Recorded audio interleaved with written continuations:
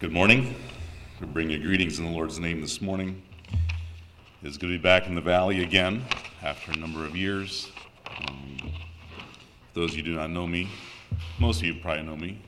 I don't know many of you, but my wife grew up here. This is her home church area, and it's good to be back again this morning. Turn with me to 1 Kings chapter 12 this morning for a meditation.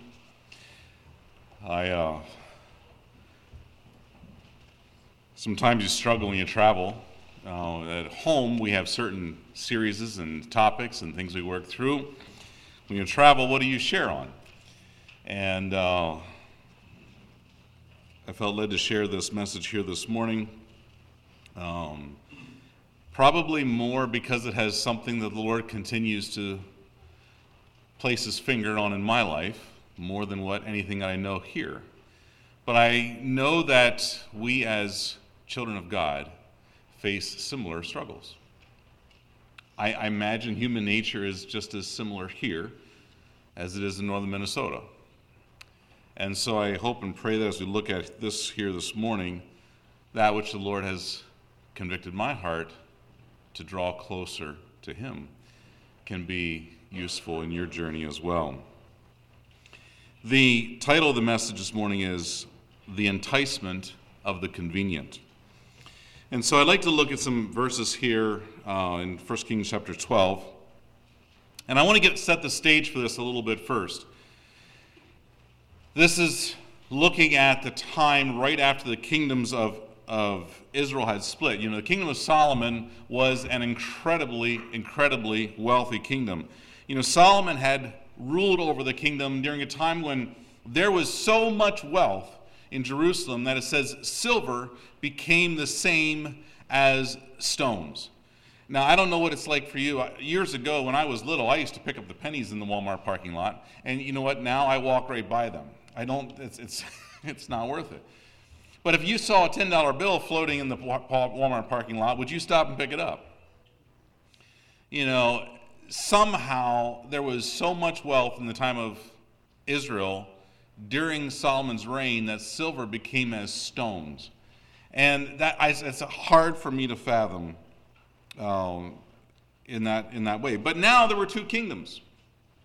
Now you had the tribe of Judah primarily, and some of the tribe of Levi, and if I'm not mistaken, the tribe of Benjamin, formed up the southern kingdom. And the rest of the kingdoms were all to the north.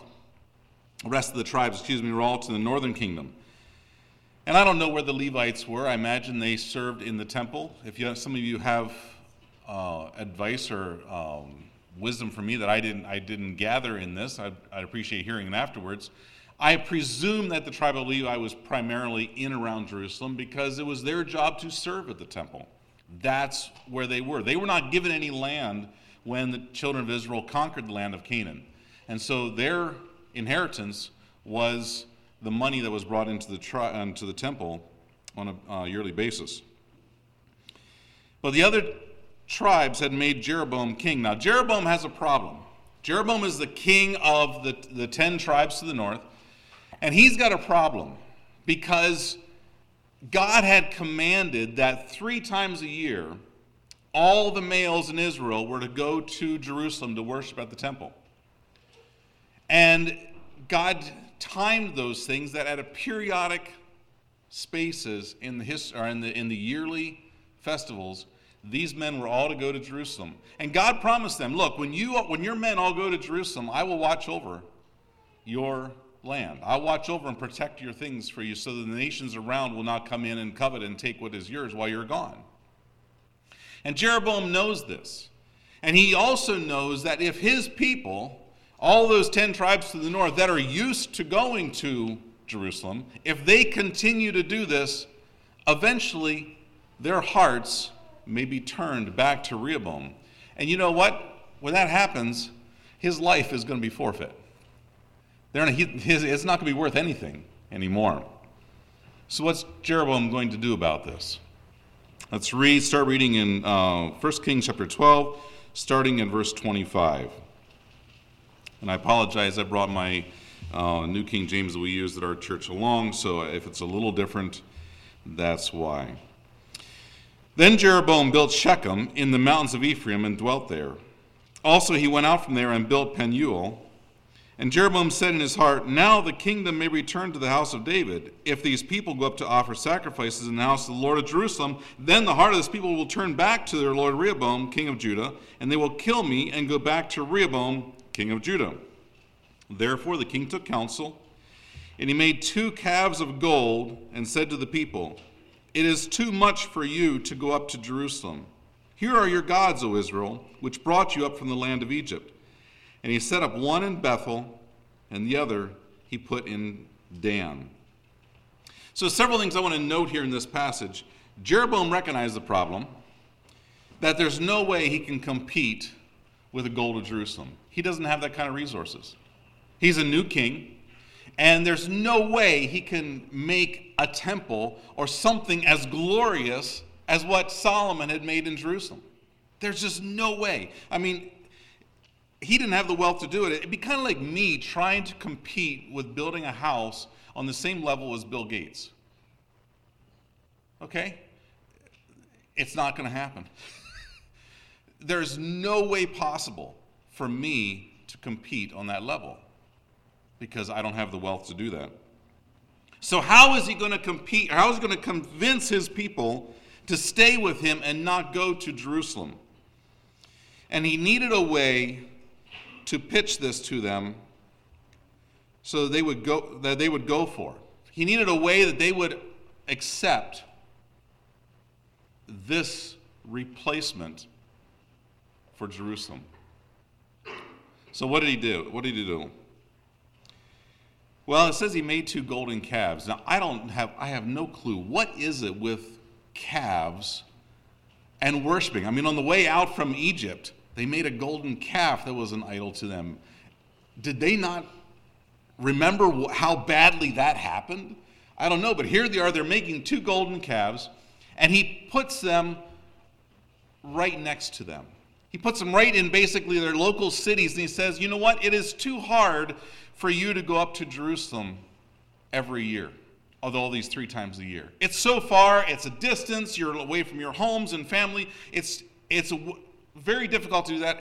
In fact, I'm going to make something a lot more convenient. Here are your gods that brought you out of the land of Egypt.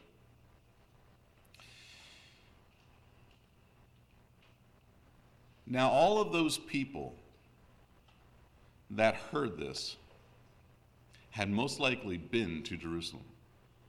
Correct? They knew the glory of the temple. There was probably still people alive that remembered when Solomon dedicated the temple, when the glory of God came down to that temple. They knew that God was there. Correct? And they had a choice to make. Were they going to accept the inferior, but was near and easy, or were they going to still continue to do that which was difficult in order to meet God where he was at? They had a choice. And those people, as we read in Scripture, made their choice. They chose to accept what was easy.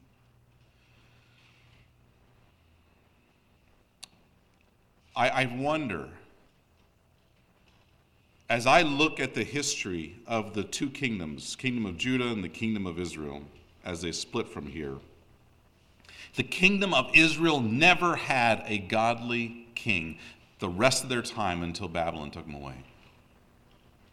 They never had a godly king. Why is that?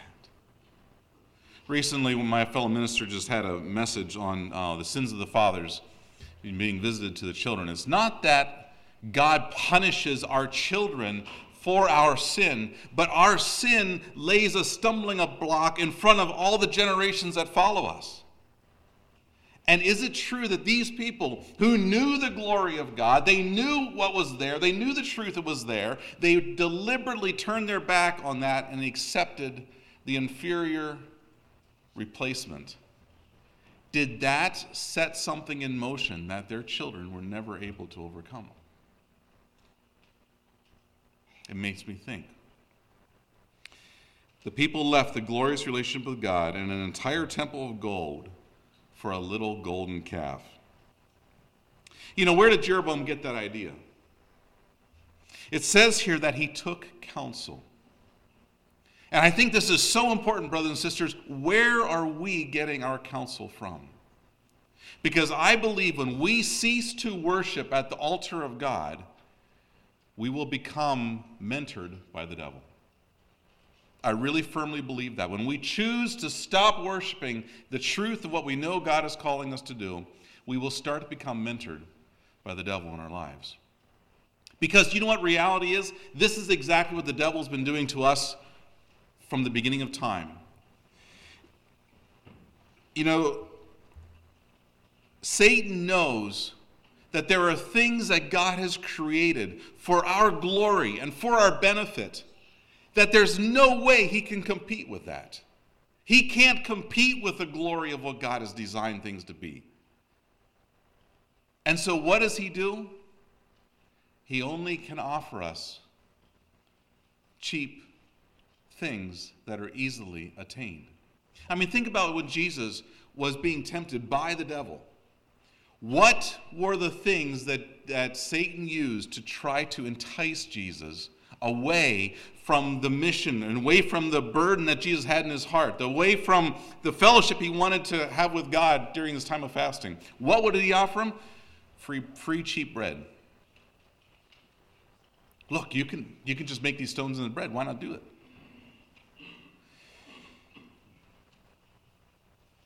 He offered him a kingdom that he didn't have to die for. There was no pain. There was no struggle.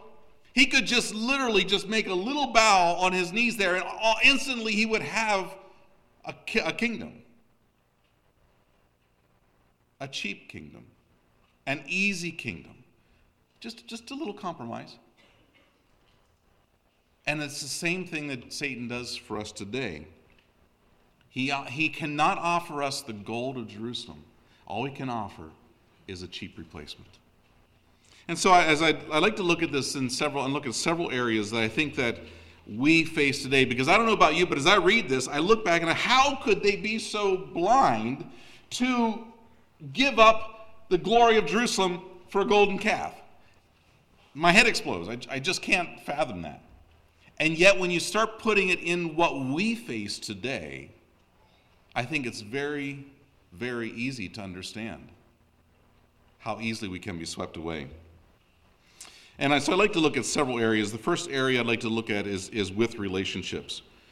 When you and I, when Adam and Eve, mankind, walked out of the garden, they walked away from a one-on-one personal relationship with God.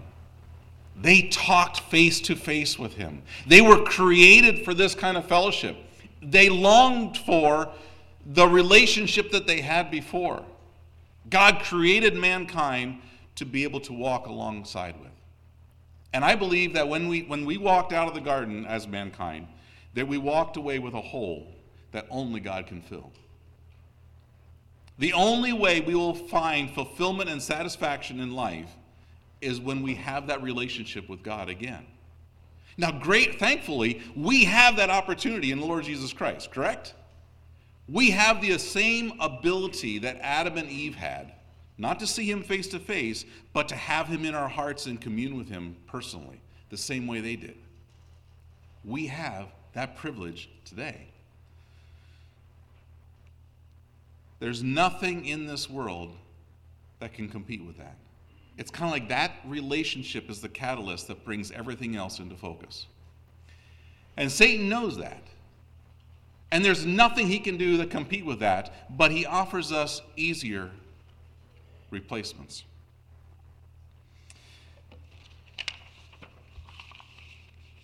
So what is the golden calves that Satan tries to replace it with? He comes up with these type of sayings. It's too hard to serve such a demanding God. I remember back when I was in VS work, and God was trying to lay his finger on my heart. There was things in my life that I had not fully surrendered to him. And I remember one night walking down the lane to go do the duties that I should have been doing all week, but had been negligent in doing so. And I remember being angry. Is this really how frustrating the Christian life is?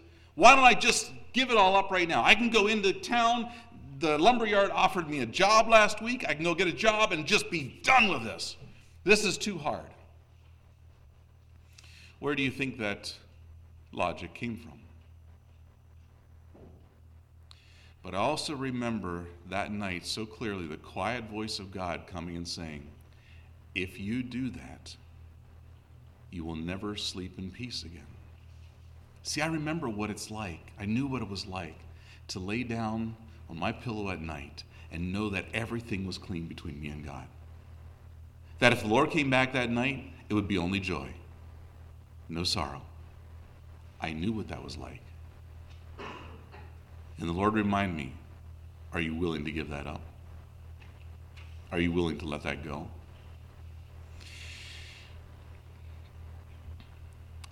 So Satan knows he can't do that, but he offers us some other cheap replacements. Let me back up. Satan says, you can't be perfect. You can't please God all the time. Pleasing God is hard. Let me offer you some cheaper replacements in that. And because what he does is he offers us some other gods that are a whole lot easier to manipulate and control and to build relationships with instead. And when I look at that, I think back to when I was active on Facebook. I had a lot of friends. I had a lot of friends that I could interact with. And you know what? We had some spiritual conversations. I'm not saying there's nothing good that can come on Facebook. But I am going to say, I think it is one of the cheap replacements that Satan gives us to try and steal our passion from the true relationships that call us upward and onward. I fervently believe that with my whole heart. Because instead of taking the time to be open and real with people, relationships become very shallow and they never satisfy. I noticed that back during COVID. We were all connected and we were all lonely. At least that's what I heard from all my customers coming in the store and what I felt in my own heart. Satan likes to offer us replacement for a relationship with God. He offers us things. And you know what? I think most of us sitting here this morning are probably in the top 1% to 2% of the world in wealth. And you and I look at Jeff Bezos and Bill Gates and Warren Buffett and we think we're poor. No, we're rich. But let me ask you, do the things you have satisfy?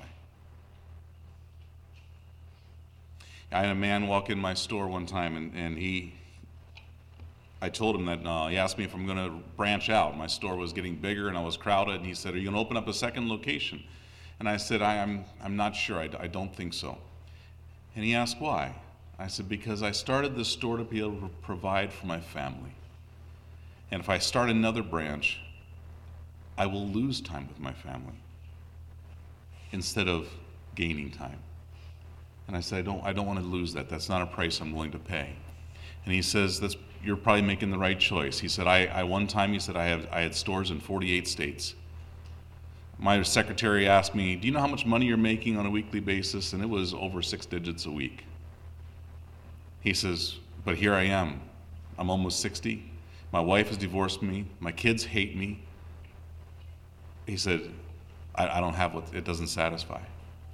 He says, don't lose your family. Satan offers us control to try and deal with that relationship gap that we have if we don't have one with Christ. And some of that is because we don't want to have to answer to God. To have a relationship with the Lord Jesus Christ means we're open and transparent with Him, which is vulnerable. It's scary. To be completely broken and open before God and to consider thoughts of suicide are so close. True brokenness is when you're willing to let go of everything? Are we willing to get to that place? And so Satan, he offers these things to us in the world, and we sometimes are people, we've bitten that apple. We sometimes get involved in those things, and I ask you, what have we lost from Jerusalem? Do the relationships that you have in life satisfy, or are we missing the primary one of the Lord Jesus Christ? I think of another area that Satan has attacked, just like Jeroboam did, and that is the area of marriage. I grieve as I've taught at Bible school, and I've heard some people say that the marriage that they see between their parents is not one that they want to have a part of. I heard a young lady once tell me, if marriage is what I see between my parents, then I want nothing to do with it. Now, thank God that's not the standard. Okay? But I raise that as a question. Why is that? Well, I believe God designed marriage to be a beautiful thing. In fact, when I see, pardon me, those of you who are older and more mature than me, when I see couples that are way older than me, that are still in love, that they still care for each other, you know what? I see the little looks that pass back and forth between husband and wife in their eyes. I see that there might be snow on the roof, but there's still a spark inside. There's still a fire on the hearth, that they love each other. They've been through a lot of things in their life, and they've worked through the struggles. It hasn't always been easy. But they still are there, and I look at that and I say, now that's the kind of marriage I want to have. But it takes work, right? Or maybe has your marriage just been one blissful path, of ease and glory from hereafter? I stood in front of this altar 23 plus years ago, and I said my vows to Amy. We didn't know if we had a year left to live together. We didn't know if her cancer was coming back. She didn't have enough of energy hardly to stand up for pictures. We didn't know what was going to happen. But our deepest wish was that we could grow old together. And sometimes we feel pretty old. So it's taken work.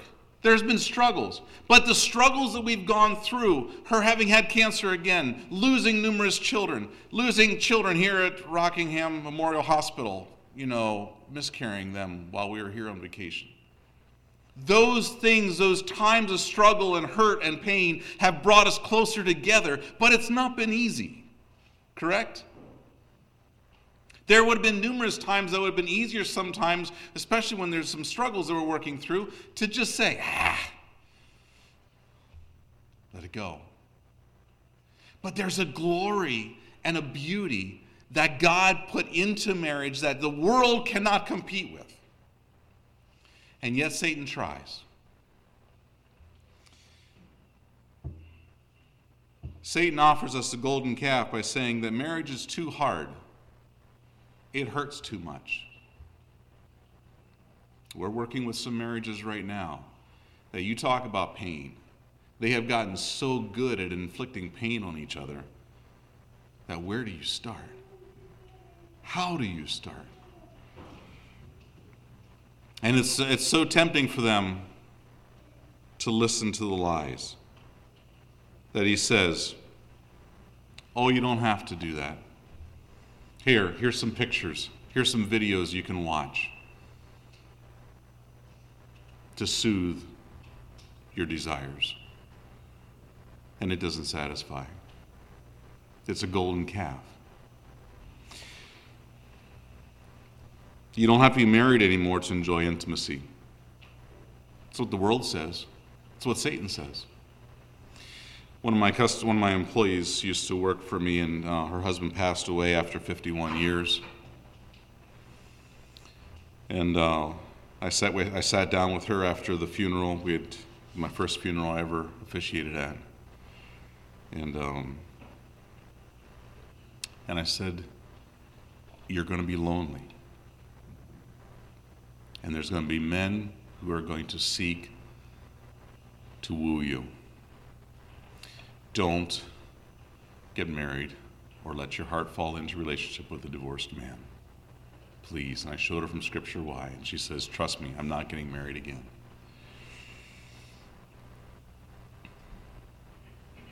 It wasn't too long before a man started, when she would come to work for me, he'd go over and he'd make supper for her. So she'd get home, there'd be supper waiting. One of her old friends, their old friends. And over time, she fell. And I talked to her about that. And she said, we're not going to get married. That's too much. I'll never get married again. I said, it's still sin. And see, Satan, he offers us that calf. He offers us the golden calf that we walk away from that we walk away from the glory of God so easily. I remember being at a work site, and when the men found out that I had never been with a woman, and I was offended at their crude speech, I was still single at the time, and I kind of lipped off to them probably more than I should have, and they thought it was funny, and they ridiculed me. But later that afternoon, Joel, one of the men that had been there, had been quiet that morning. He came out and he said, Japheth, I want to tell you something. He says, I have been on both sides of this equation. I was an alley cat at one time.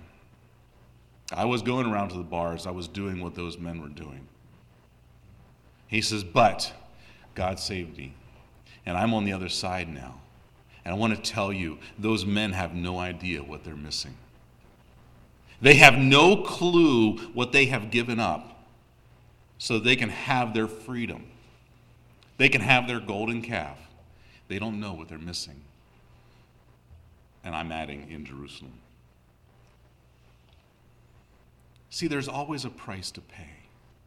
There is always a price to pay when we take the easy way instead of God's way. And the price is extremely high.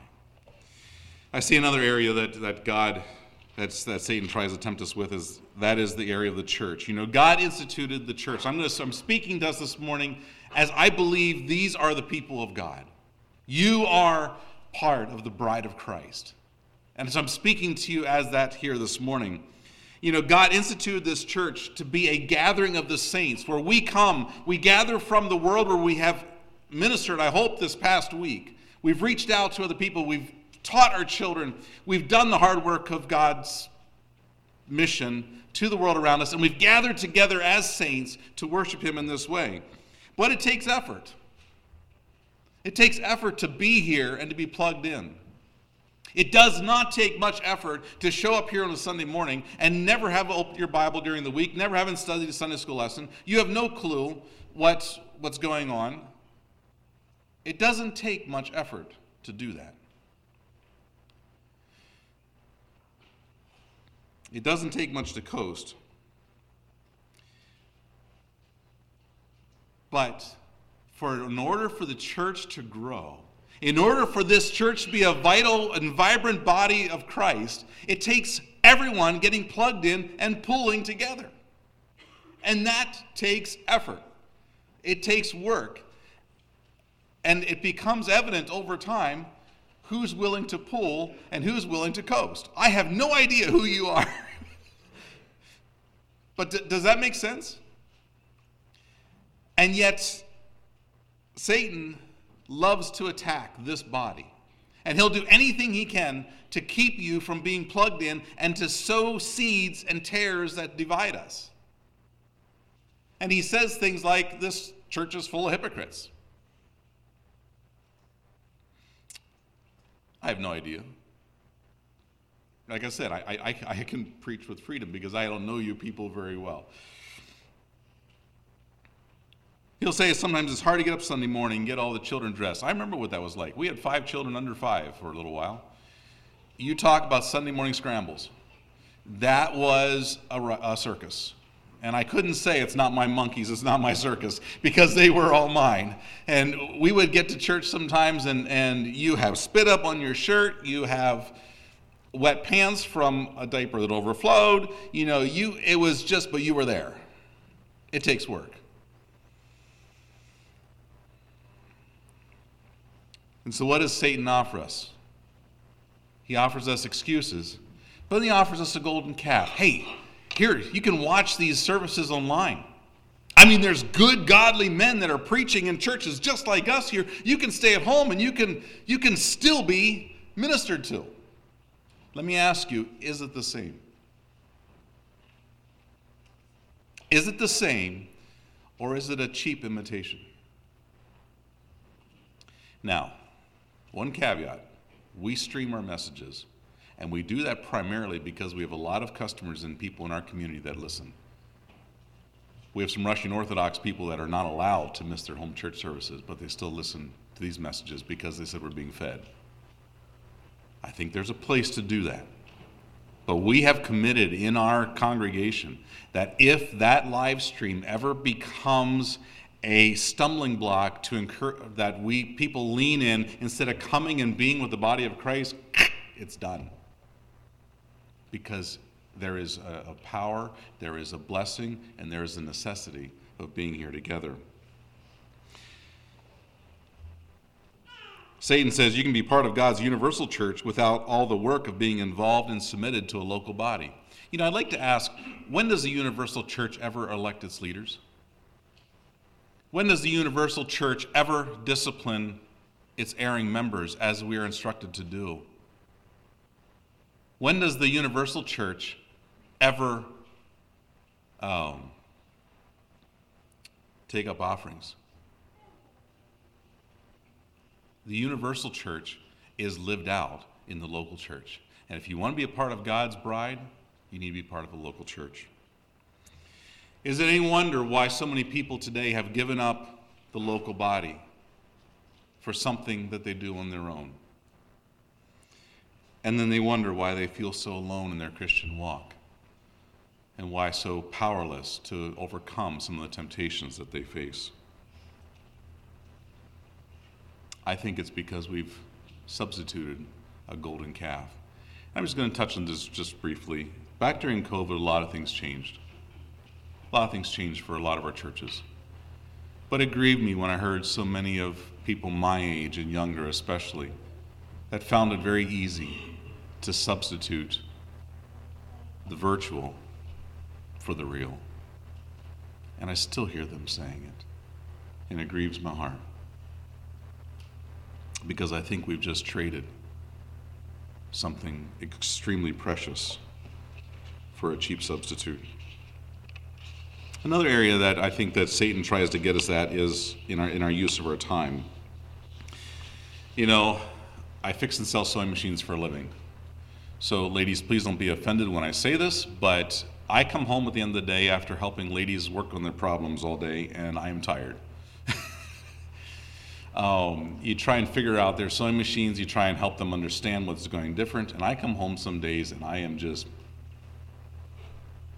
shot. Well, I have a whole bunch of little ladies at home that have been waiting for Papa to come home. And when I come in, they want to come and tell me all what their doll Micah has done that day. Or they want me to read a book that I've read a dozen times before, and it's just in both ears. Now let me ask you, all right, and there's some times that I just want some space. I want a little me time. Have you heard about that thing called me time? I'm really wondering the biblical basis for me time. Oh, there's been times that my children want me to play with them. And you know what's a whole lot easier for me to pick up my phone. And Satan offers us the golden calf of saying, oh, here, check out what your friends have been doing all day. Hey, I wonder how so-and-so's doctor appointment went. You can message them in the little words of encouragement. There's nothing wrong with that. Or, I wonder if there's anything new on YouTube since it was there last. See, what he's doing is the same thing he's been doing all along. He's trying to take our eyes off of the gold and substitute it for the cheap imitation.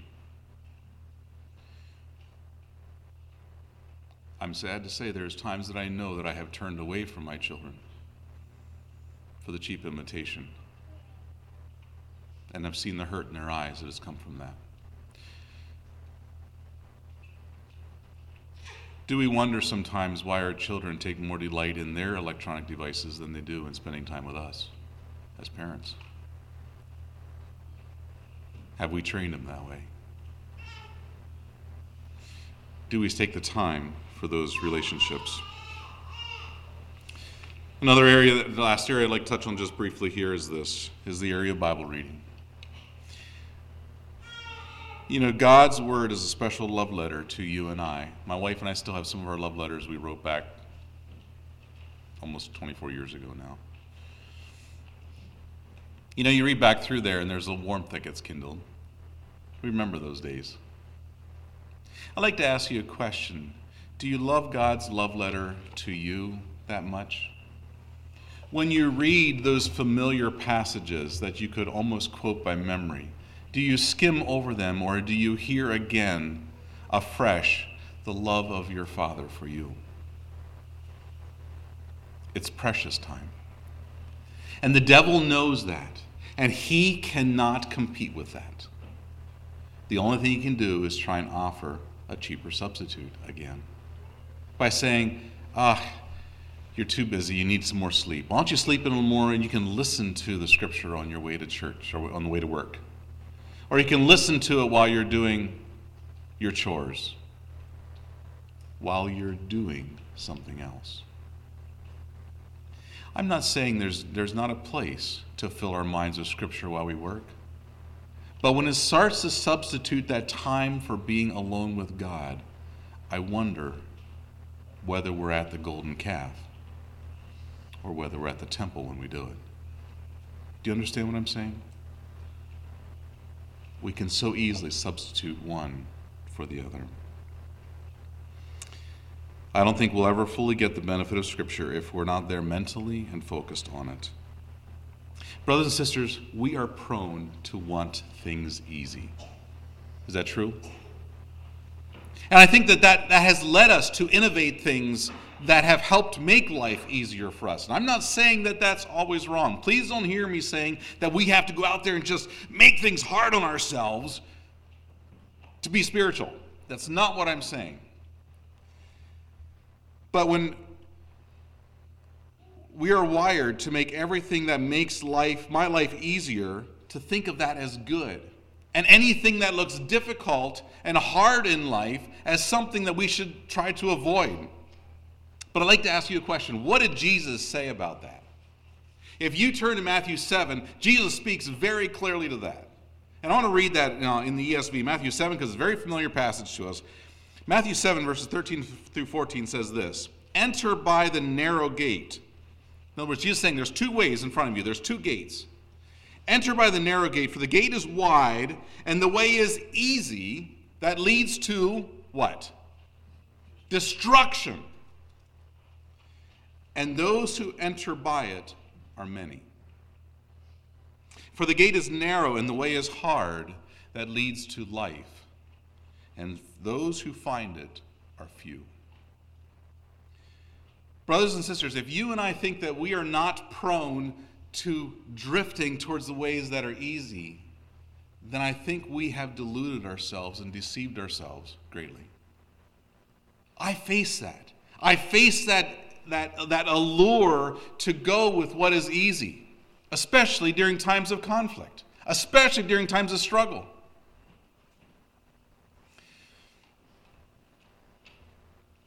Do you want to be part of the few? I think we do. I trust that we're here this morning because we want to be part of the few. We want to be those who have chosen that. We need to remember that if that is where we want to go, then we're going to have to be willing to do what is the hard thing sometimes and avoid the path of convenience.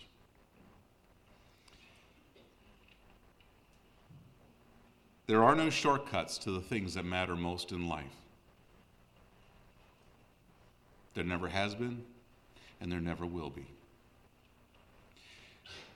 There is always a hidden price to pay for the shortcuts, and those prices are never revealed in the small print. I remember talking to one man that had allowed his children and his family to move a little bit. And then it was a little more, a little more, a little more. And I talked to him when they were way over here. And I said, if you could go back to this time, what would you change? And his deception had gotten so far, he says, I would have just done this right away. I would have done it, and I would have done it a lot sooner in life. And the price has been hard. His family is no longer walking with the Lord. There is no godly standard there. And the devil has gained another victory. You know, Jesus said right after these verses, he tells us to watch for false prophets, which come to you as sheep, but they're really wolves gunning for your soul. And this is what we face today. This is what the devil's still coming at us with today. He still comes presenting something, hey, here are your gods. Here is God lived out here. It's an easier way. You don't have to do all those hardships. God wants you to be free. God wants you to be happy. Here it is. Enjoy life to its fullest. And they have enough of truth to just make it sound good. But it's still a golden calf. Jesus said very clearly that the ends are destruction.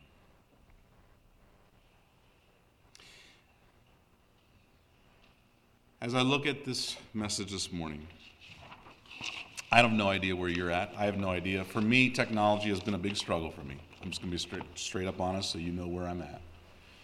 I don't know what areas you struggle with of allowing the easy way to rob you from Jerusalem. But I would just ask, as you go through this next week, would you consider where you're at? Are you willing to go to Jerusalem? Are you willing to do the difficult thing, to make that time to be there? Or has there been other things that have crept in because it's easy? Let us kneel for prayer.